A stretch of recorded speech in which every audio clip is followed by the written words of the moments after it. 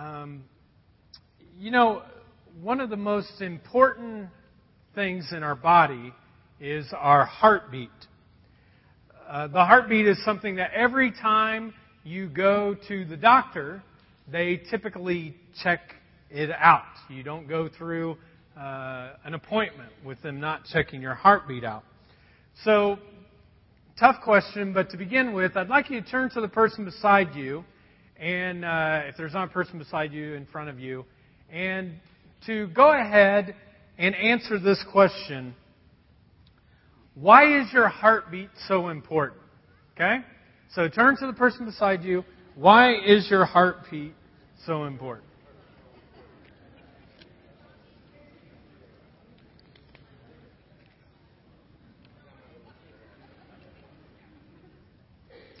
Well, let me give you the reason why. I am married to a medical professional, I'll let you know. And I talked to her today, and she said the reason why the heartbeat is so important is because the heart beats and pumps blood to the rest of your body. And if that doesn't happen, guess what happens? You die! Exactly! You die, you're done. Well, in the jar, and in every other church that I know of, volunteers are the heartbeat of the church. If we don't have volunteers, things just don't happen. And so we want to get better at knowing how to care for and train our volunteers. So if you would, when you walked in today in your program, you should have received a card that looked like this. And it'll come up on the side screen too. And if you would, pull that out. Hold it up here for a second. If you did not get one of these, just raise your hand, and one of our greeters will get that for you. Just raise your hand. One of them will get that for you. But what we want you to do is that if you have ever volunteered on Sunday morning, whether you're currently volunteering or you have volunteered in the past, we want to hear from you, and we want to hear from you in this way. So just circle the area that you volunteered in, and then there are 2 questions on the front and 2 on the back. So for example, let's say you're on the audio-visual team. You would circle that, and then it says, what was right about your volunteer experience? And you'd say, you know what, I really had fun, and the guys that worked with me, we really enjoyed this. Now, the second one is, what was wrong about your volunteer experience? Well, I never knew what Sunday I was supposed to do it because no one let me know. You could write that down. Then, if you flip back on the back, what was missing from your volunteer experience? Well, the first time that I came, no one told me where to report to. And so I just kind of hung out back in the back for a while. And then the last one was, what was confusing about your volunteer experience? I was never trained how to mute Chris's mic. So take the first celebration, they muted it. So what we want you to do is to take 3 minutes to fill this out. And if you're here and you're like, this doesn't apply to me at all, then just think you're going to have 3 less minutes of having to listen to me on the backside because I cut 3 minutes out, okay? So let's go ahead and we'll take 3 minutes. We'll listen to some mood music while we do that.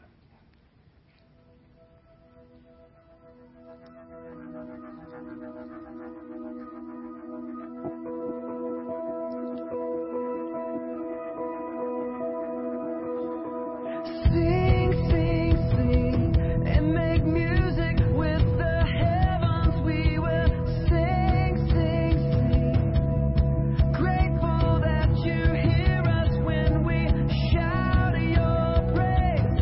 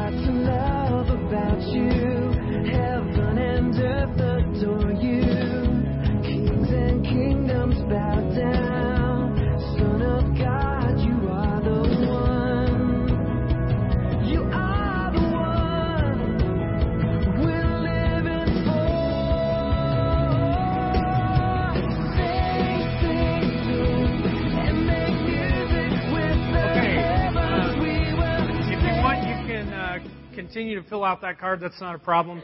But when you're done, if you just put it underneath your chair, we'll have some volunteers that will pick it up. But feel free to complete it. And why don't we just begin with a word of prayer before we jump in? Let's pray. Loving God, we thank you so much for choosing to have a relationship with us. We are so grateful that you love us and you forgive us. And you never walk away from us. God, thank you for every single person who filled out this card. They've served you in some way, God, and we want to get better on knowing how to train them, to care for them. And we ask, God, that you would be with the leadership of the jar to know how to take these results and become more effective in how we do that. God, we invite your Holy Spirit now to come into this place. Speak to us and help us learn how to live out an authentic faith. So come now, Holy Spirit. Speak the word that you want to speak to each person here. Whether it's a word of encouragement or challenge or conviction, God, would you come and would you speak to them so that your name would be made great? We pray this in Jesus' name. Amen. Well, one of my favorite movies of all time is the movie Titanic. Every time that it's on television, I like to watch it. I bet I've watched it 15 times before. And each time that I watch it, my wife is not quite the fan that I am. And she will walk in and she will say, well, why are you watching that again? And I said, because I like the movie. And she says, it always ends the same way. The boat sinks. But I love that movie. And this week I found a phrase that I'd never heard before regarding the Titanic. And this is the phrase. It's like rearranging the deck chairs on the Titanic. It's like rearranging the deck chairs on the Titanic. Now, when I thought about that, at first, I'm not a very smart man, and it took me a while. Like, what in the world does that mean? What's it referring to? Well, I want to show you a picture from the movie of some of the deck chairs that were on the Titanic there. And that's pretty close to what they looked like. And so what this phrase is saying is that there's some real wisdom attached to it. And it's this. It's saying that it's useless to worry about the deck chairs on the Titanic because maybe you want to switch them around so you get a little bit more sun, or you want to get next to somebody that you want to get to know a little bit better. That it's useless and it's short-sighted to worry about arranging the deck chairs when you've got an iceberg ahead. Now, let me ask you, what happens if you do not pay attention to the iceberg ahead and you're more focused on rearranging the deck chairs? Well, let's see a picture. This is what happens. It hits and then it sinks. So the moral of the story is, don't worry about rearranging the deck chairs until you've addressed the iceberg that's ahead of us. Do you know what your iceberg is? Do you know what the iceberg is of every single human being in this world? It's death. The Bible teaches very plainly and very clearly that there is an iceberg that's ahead of us and no one avoids it. I looked statistically. The mortality rate today is still the same that it was 2,000 years ago. It's hovering at 100%. We all die. In fact, in Hebrews chapter 9, verse 27, it says this: People are destined to die once, and after that, to face judgment. Folks, all of us are going to hit that iceberg that is ahead of us, but that's not what the big deal is. What the big deal is, once we hit it, this passage teaches us that we are going to face a judgment. After we hit the iceberg of death, there'll be judgment. You and I and every single human being in this world will have to stand before a holy God, and we'll have to give an account of how we lived our lives. The only thing is this is not an A, B, C, D, F kind of grading system. You either pass or you fail. Now, if you pass, you gain eternal life in the presence of God, and you live with Him forever. But if you fail, you have eternal death, and you're absent from God forever. Anybody think that's a big deal? Maybe. Now, I know some of you are thinking right now, Chris, no problem. I got this covered. Or you might say, Jesus has it covered for me. And you might look through your Bible and you'd pick out a passage of Scripture. The one that in just a few weeks will be in end zones at NFL games, right? John 3:16. Let's go ahead and let's read this out loud together. Let's read out loud. For God so loved the world that He gave His one and only Son, that whoever believes in Him shall not perish, but have eternal life. You're saying, Chris, Jesus has this covered for me. I have come to believe in Him as the Lord of my life. I've trusted in Him. Everything is cool with me. Well, I don't want to burst your bubble this morning, but I'll let James burst your bubble. The passage of Scripture that we're going to look at today in James chapter 2 creates a little tension when it comes to this idea that we receive salvation by faith alone, or that we're made right with God by our faith alone. If you would, we're going to look at verses 14 to 17. And I just want to give you a heads up. This is a part of Scripture that most of the time we just pass by. In fact, most pastors don't want to touch this because it's a little controversial. But we're in James, so I'm stuck with it. So I'm going to do the best I can, okay? So here we go. Verse 14. James says, "What good is it, my brothers and sisters, if people claim to have faith but have no deeds? Can such faith save them? Suppose a brother or sister is without clothes and daily food. If one of you says to them, 'Go in peace, keep warm and well fed,' but does nothing about their physical needs, what good is it? In the same way, faith by itself, if it is not accompanied by action, is dead." Now, I want you to move down. We'll look at verse 24. It's real clear. This is what it says. "You see that people are justified."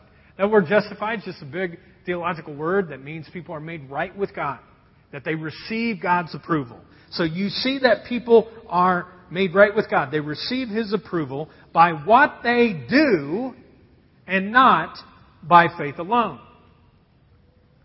Now, I think this clears this up. Let's pray, and we'll go home. Okay? That's really what I was thinking when I looked at this text this week. You see, folks, we've got a contradiction here with the Scripture. John is saying one thing, faith alone. James is saying not faith alone. So when we encounter a contradiction like this, what do? Well, there are some options. Here's the first option.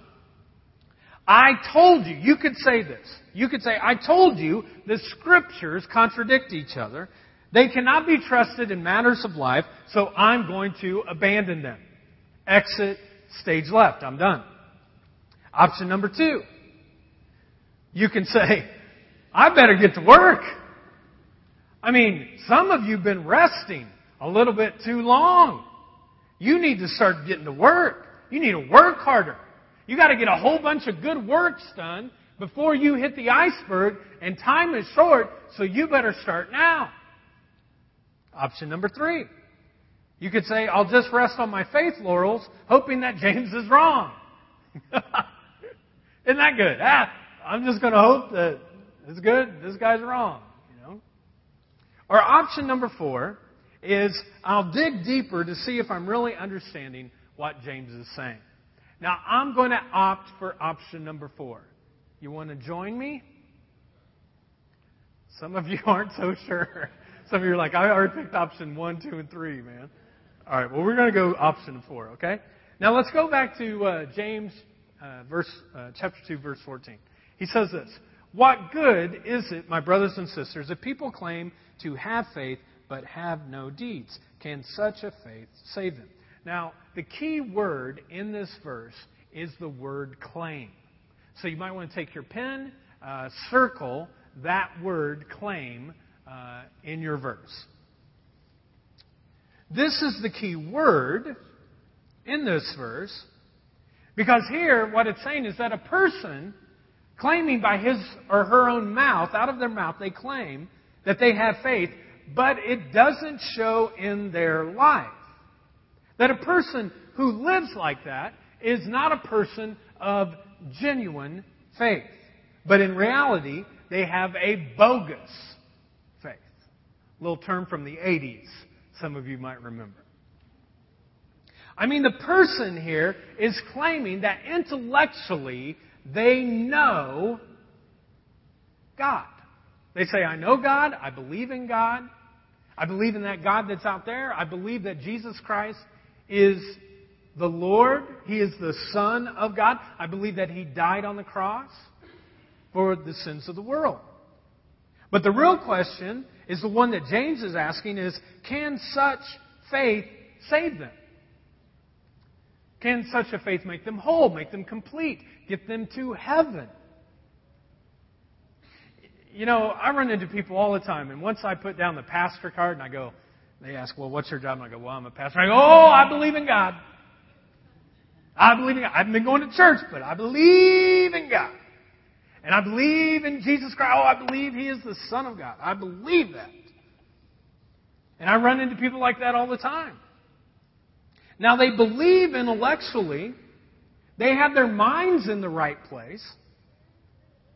They believe in their hearts that they have done everything they need to be connected to God.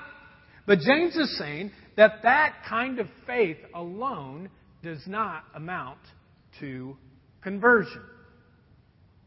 Now, we're going to look at a chart today called a faith chart. It's by Warren Wiersbe, and it's from his commentary. A commentary is just simply a biblical scholar who knows a lot more than I do, so I go to learn from them. And then they actually create something, and they comment on a particular scripture. And he comments on the book of James. And he says the first thing that James is saying in this is that in their faith chart, the first kind of person is a person who has a dead faith. It's intellectual alone. It's only in the mind. And so as James is writing, he says one type of person is a person who has a dead faith. It's intellect alone. You can check a mark there for intellect if you want. Now you might say, well, yeah, but that's what James says. But you know what? Actually, Jesus said this as well. There's a passage of Scripture in Matthew in which Jesus said this. Not everyone who says to me, Lord, Lord, will enter the kingdom of heaven.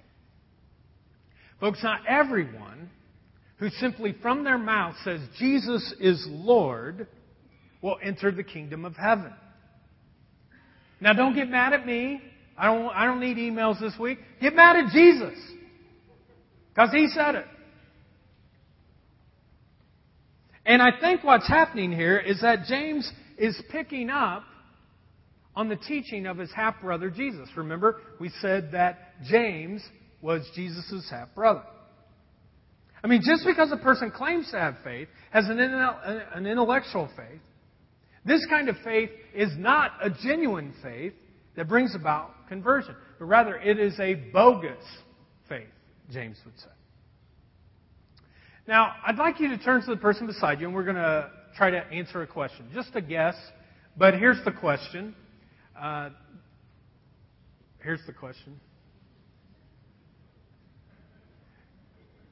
There's not a... Oh, there it is. Okay. The question is, what percentage of Americans do you think believe in God? Okay?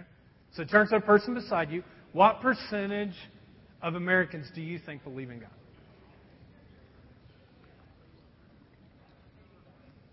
Okay, Gallup did a recent poll, and the answer from the Gallup poll is 91%. 91% of all Americans, isn't that amazing? They believe in God. Now, here's the second question that we want to look at. Very good PowerPoint, guys. Couldn't do it without you. What percentage of Americans do you think believe that Jesus is the Son of God? Okay, so go ahead.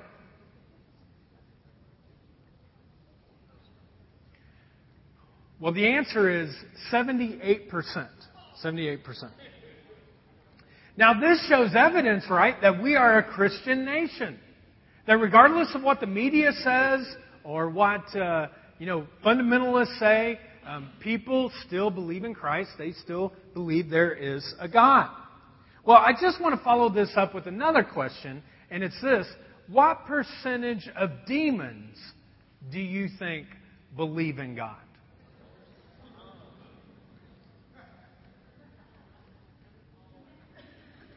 100%. Right? Now, this is James' point. Look at verses 18 and 19.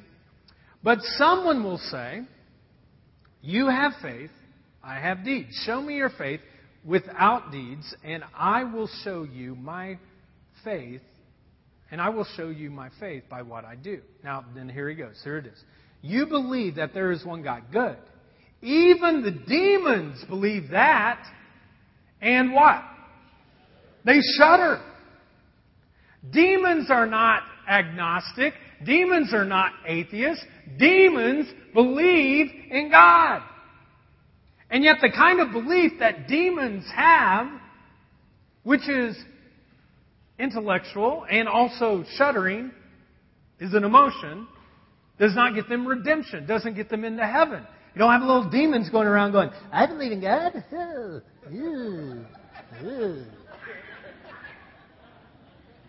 You think you're bad over here? Well, I believe.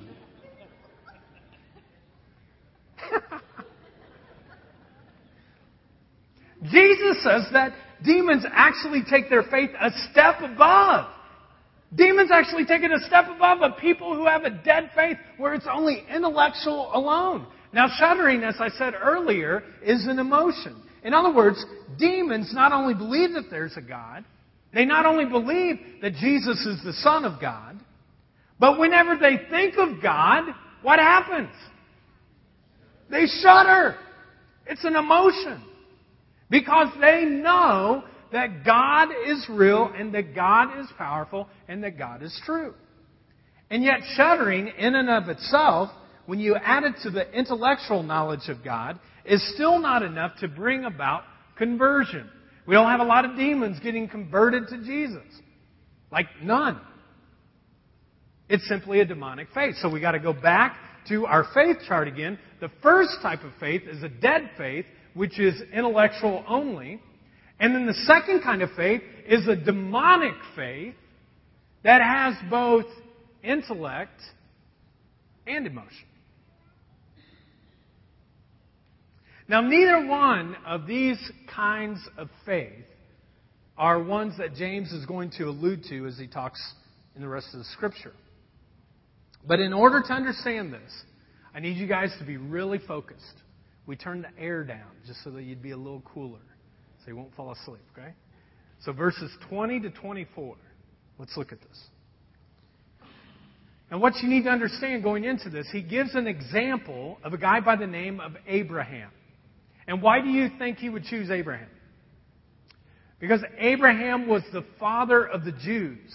And if you remember from week 1, we said that James is writing to former Jewish Christians who are being persecuted. So they all know about Abraham. There's oral stories that have been told. He is the kingpin of the Jewish faith. Verse 20. You foolish person, do you want evidence that faith without deeds is useless? Was not our father Abraham considered righteous for what he did when he offered his son Isaac on the altar? You see that his faith and his actions were working together, and his faith was made complete by what he did. And the scripture was fulfilled that says, Abraham believed God, and it was credited to him as righteousness. And he was called God's friend. You see that people who are justified, in other words, made right with God, they get His approval, by what they do and not by faith alone. Now again, the reason why He chooses Abraham is because Abraham is the top dog. Everybody would believe what Abraham had to say. They admired Abraham. They revered him. Abraham's story had huge influence, and James wanted to influence his writers. Now, in verse 21, he actually cites an example of a story that took place in Genesis chapter 22. You can look at it now if you want, but just write it down. Genesis 22. So he's referring back to the very first book of the Bible, which is Genesis. And in chapter 22, there is a story about Abraham and his wife Sarah. And they've been wanting to have a child for their entire life, and God comes and says, I'm going to give you a child. But He doesn't tell them when. And it takes 10 years between the point that He gives the promise and the point that He actually comes through on that. And Isaac grows up to be 13, 14 years old, a few pimples, that kind of thing.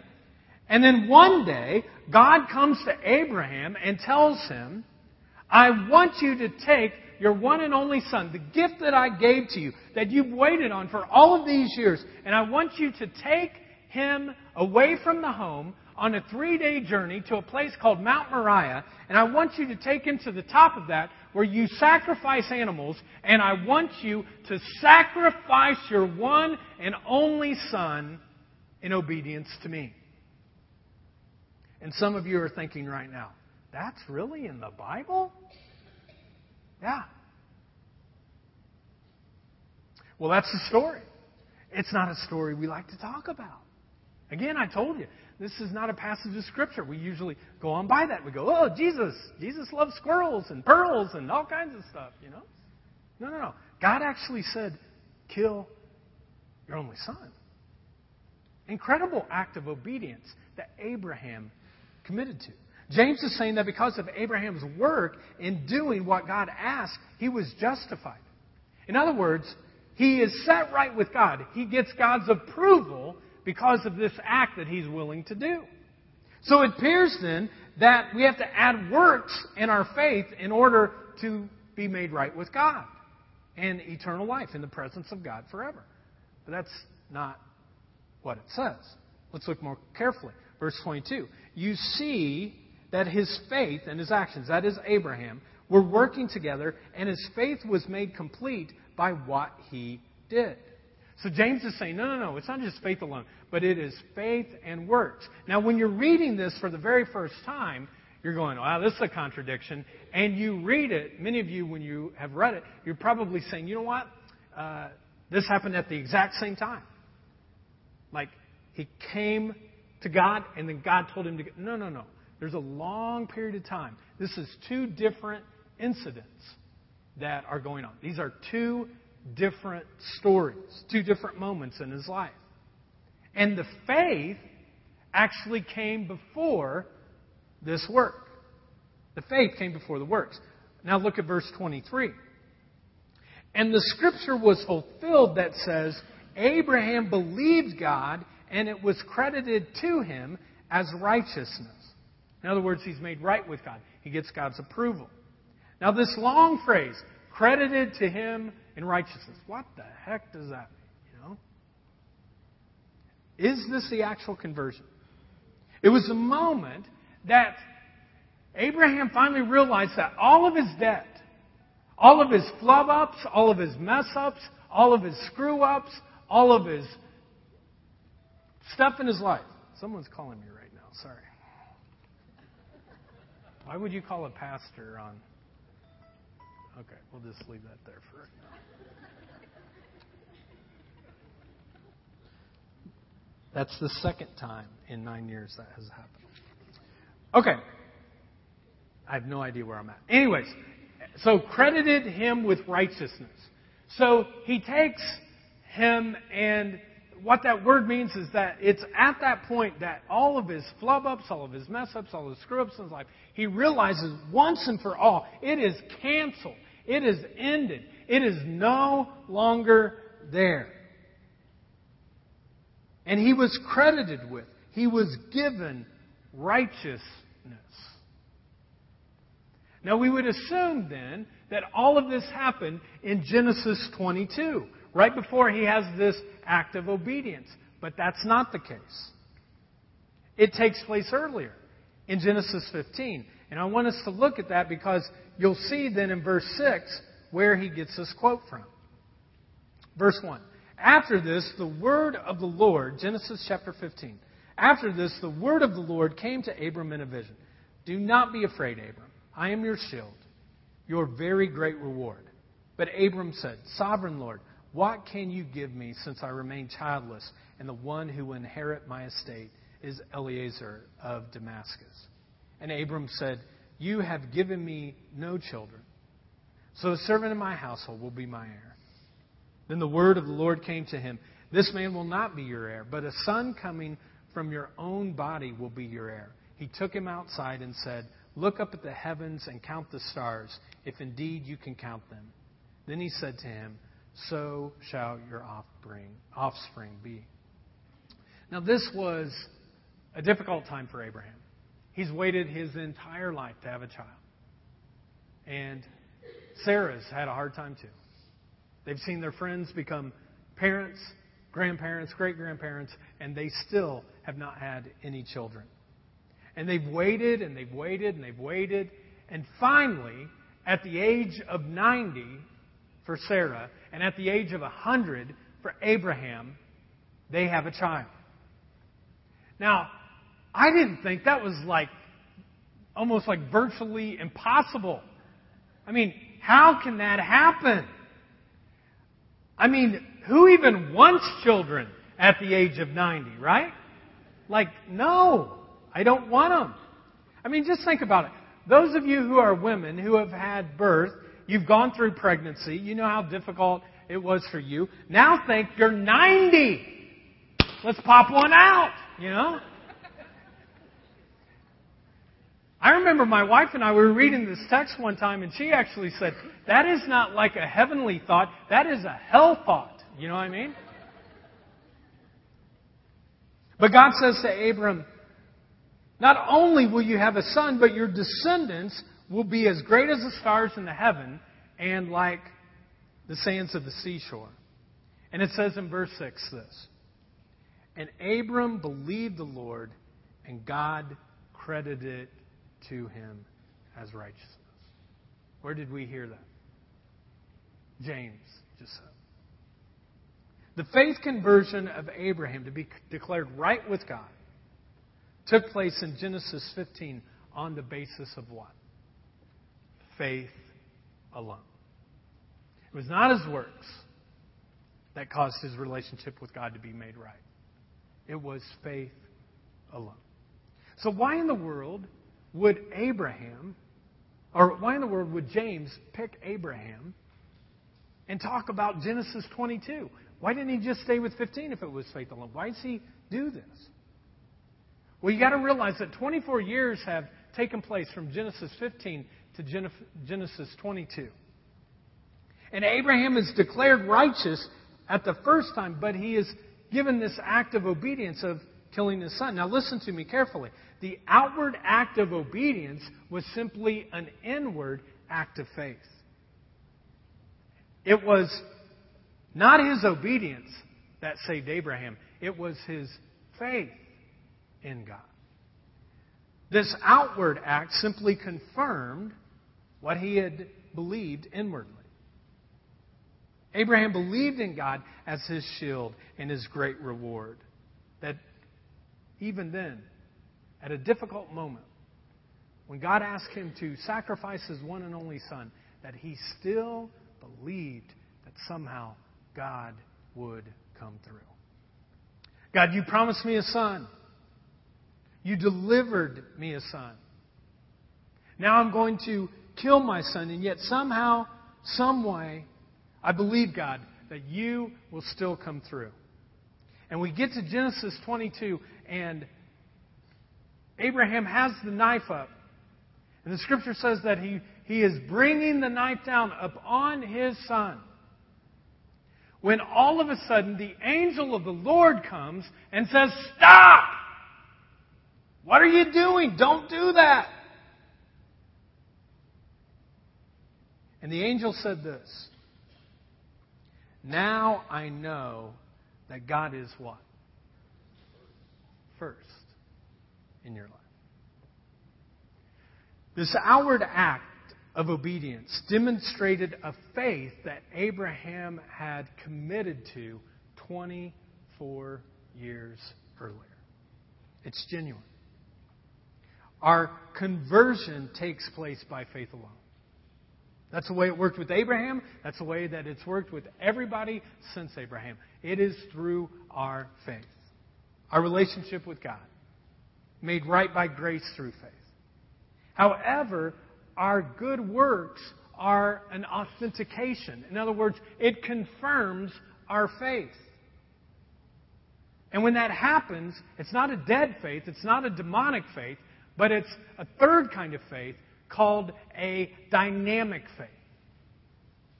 And a dynamic faith is one that includes all three.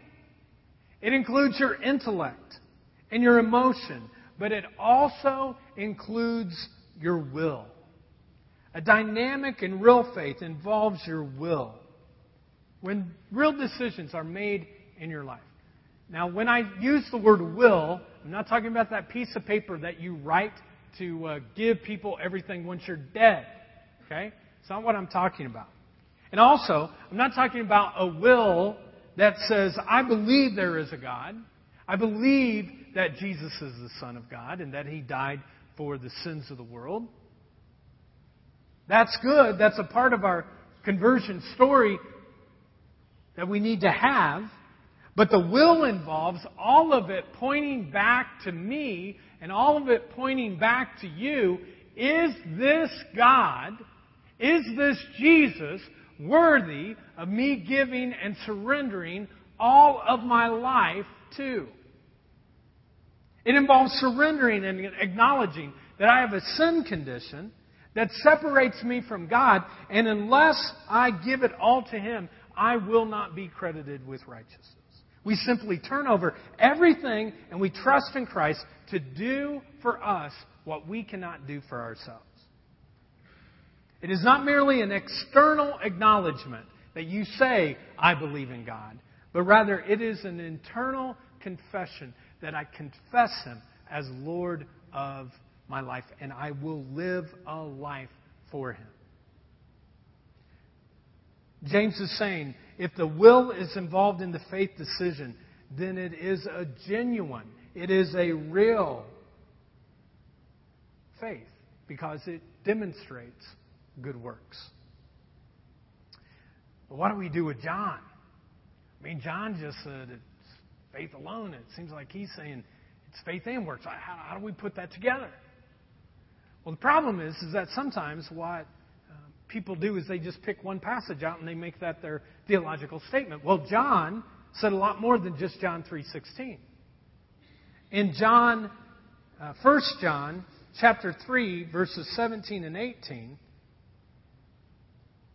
John actually said this. If any one of you has material possessions and sees a brother in need, who's that sound like?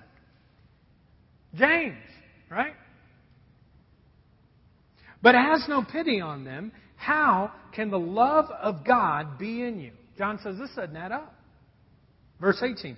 Dear children, let us not live with words or tongue, but with actions and in truth. You see, James and John do agree.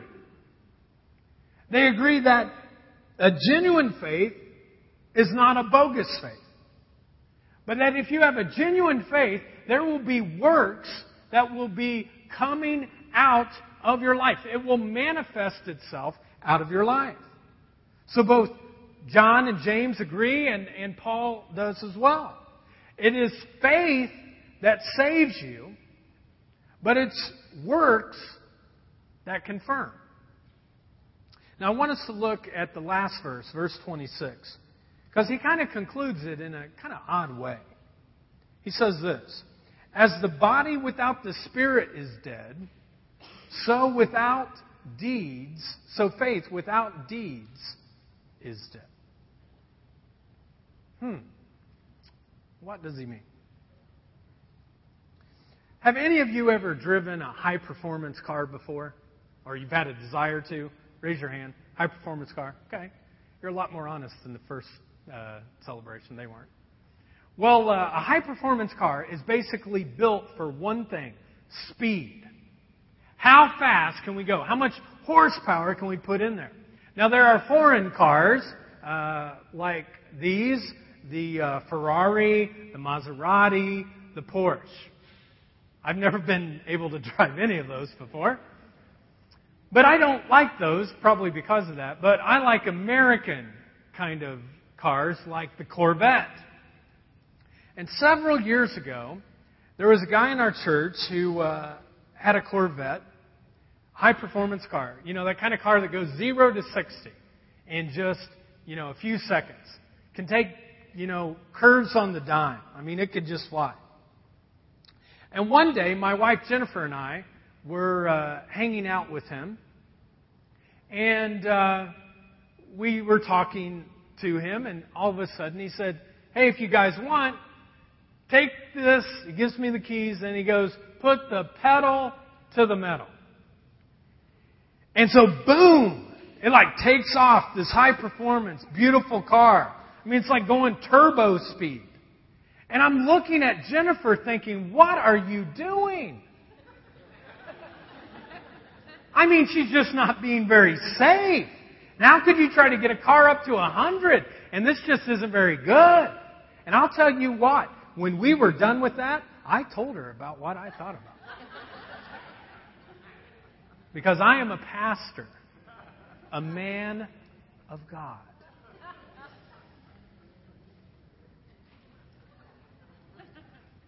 Now, let me ask you this question. When you or I have the pedal to the metal and this car performs, does it at that moment become a high-performance car? No. It was a high-performance car before you ever got into it. Whenever you put the pedal to the metal and you go 100 miles an hour, whenever you take sharp turns at 40 or 50 or 60 miles an hour, you can say, like the angel of the Lord did, now I know you are a high-performance car. But simply your declaration, your statement that says it's a high-performance car, you're simply saying that you have confirmed and you have authenticated that it was created to be a high-performance car. James chapter 2 verse 20 says this, you foolish person, do you want evidence that faith without deeds is useless? You know what that word useless in the Greek means? Idle. You're just idling. What James is referring to in verse 14 is that a group of people, on the outside, they can look like a high-performance car. They look like it. They talk about being a high-performance car. But all they ever do is sit there and idle. In fact, that word useless also can mean empty or barren. That when you lift the hood up of the car, it's not there. And so James is saying this. If you are a true high-performance car and you open up the engine, it's going to be there.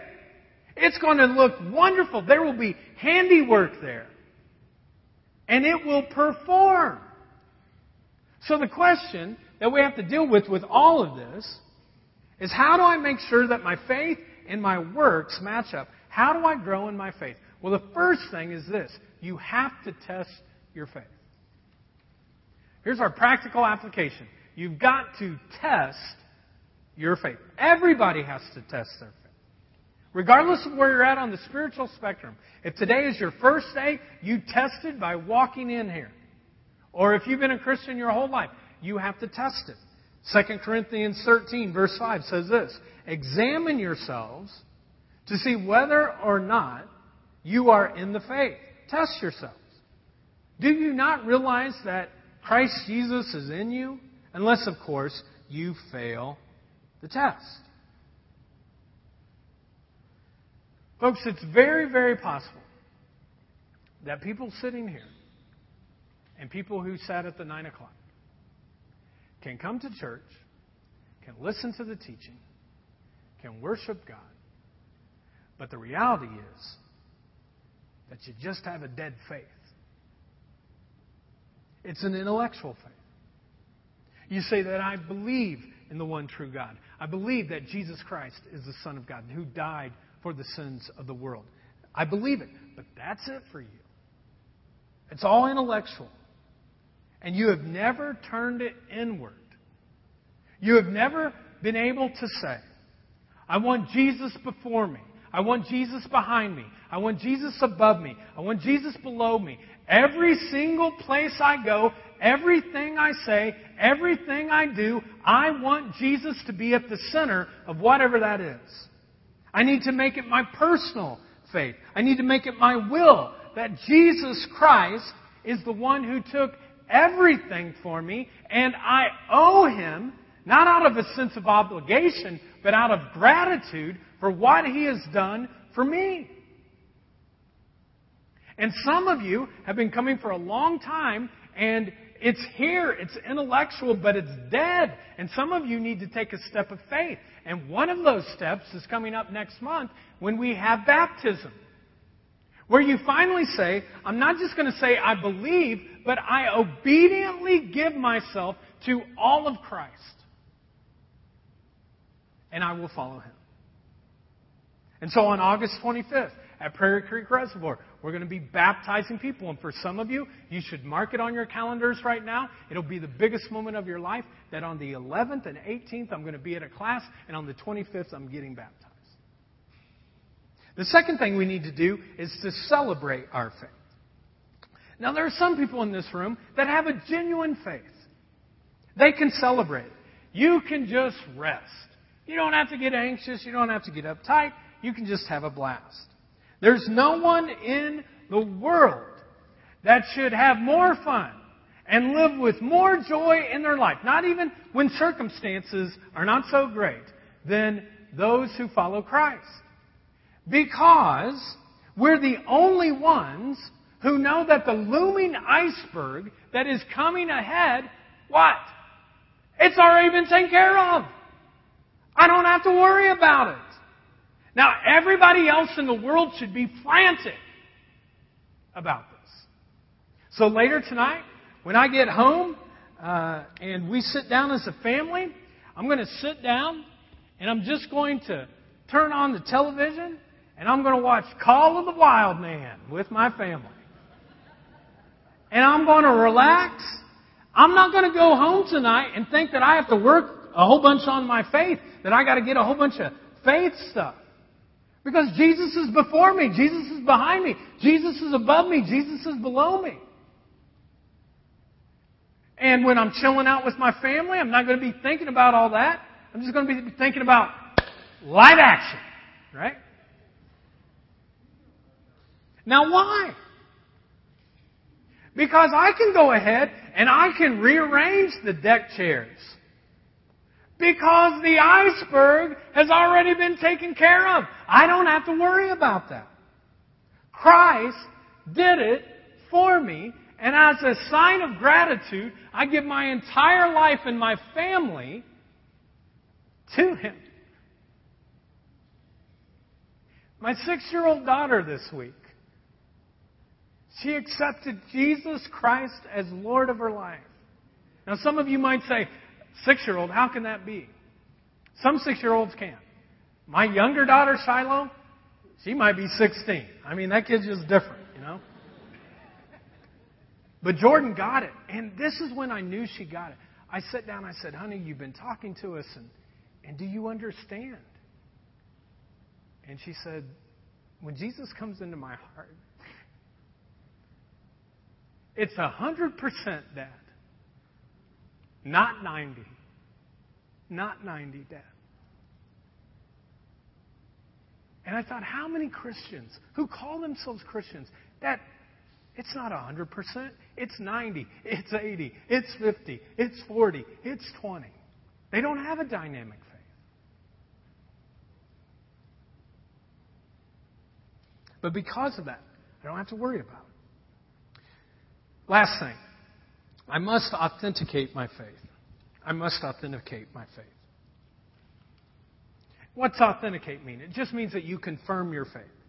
So tomorrow morning, if God chooses to give me breath and allow me to get up, the whole day, I will try to stay focused on Him. In fact, sometimes I set my clock on the hour for it to buzz so that I don't go through an hour where I don't remember Him, because sometimes I do. Many times I do. I have to force myself. I want Him in my life. You know, I was thinking about it today that this week, actually, that I love being your pastor. And the reason is because many of you show some remarkable leaps of faith. You put your faith into practice. One story happened on July 4th. On July 4th, we had a big cookout at Tui Pool. We're at the pavilion. Everyone's hanging out. And Jeff Hansard, who oversees our evangelism team, he's sitting at the pavilion, and he notices that there's a guy who's walking up and down the alley. The guy's clothes are tattered and kind of torn. Don't know, he might be homeless, not really sure. But he keeps walking back and forth. And finally, Jeff sees this, and he takes a walk across the lawn to the alley, and he walks up to him, and he says, "It's about time. We've been waiting on you. Why don't you come and eat with us?" And here comes this guy, clothes torn, tattered, more than likely just barely making it. And Jeff put his faith into practice, and he walked across the lawn, and he said, "We've been waiting on you." That's what we need to become as a church. When people walk in here, if you're new here today, we want you to know, we've been waiting on you. Because we love you. God loves you. Jeff put his faith into practice. Here's another story. This just happened last Sunday. One of our volunteers who helps with collecting the offering, she collected the offering, she went back, and she was sitting back there in the back. And she said she noticed someone that came in a little bit later, and they sat in their chair, and they were kind of fidgety. They're kind of moving back and forth. And she said, just something in my spirit made me feel like I should go up and talk to him. And so let's call this lady Sally from our church, who went to this woman and went up to her and said, "I just wanted you to know, if you need anything, that I'm here for you." And the woman said, "Well, you wouldn't believe it, but I don't have any money, and I don't have a car, but I was at the YWCA, and they told me that the jar was a place that when people go to it, that they'll help people like me." And so she went on to tell her that she had these 2 big suitcases that she had to go to Fishers, Indiana, pretty much most of her possessions, to pick up and to come back. But she said, they're really, really big, and I'm going to need a truck. Sally never drives the truck to church. But on that particular Sunday, last Sunday, her husband said, "Why don't you take the truck today?" And so she took the truck. And so Sally says, "Well, I've got a truck." And so she took this woman to Fisher's, took her to lunch, got the 2 bags, went to get a few more items for her that she needed. And 5 hours later, this person who had walked through those doors thinking she was a stranger, thinking that no one wanted much to do with her, found somebody who had authentic faith and said, "I can take you." Sally put her faith into practice, and it made a huge difference for this woman. And really, all I have to say about that is that that's the kind of faith that's like a Corvette doing 60 in a turn. Let's stand for closing prayer.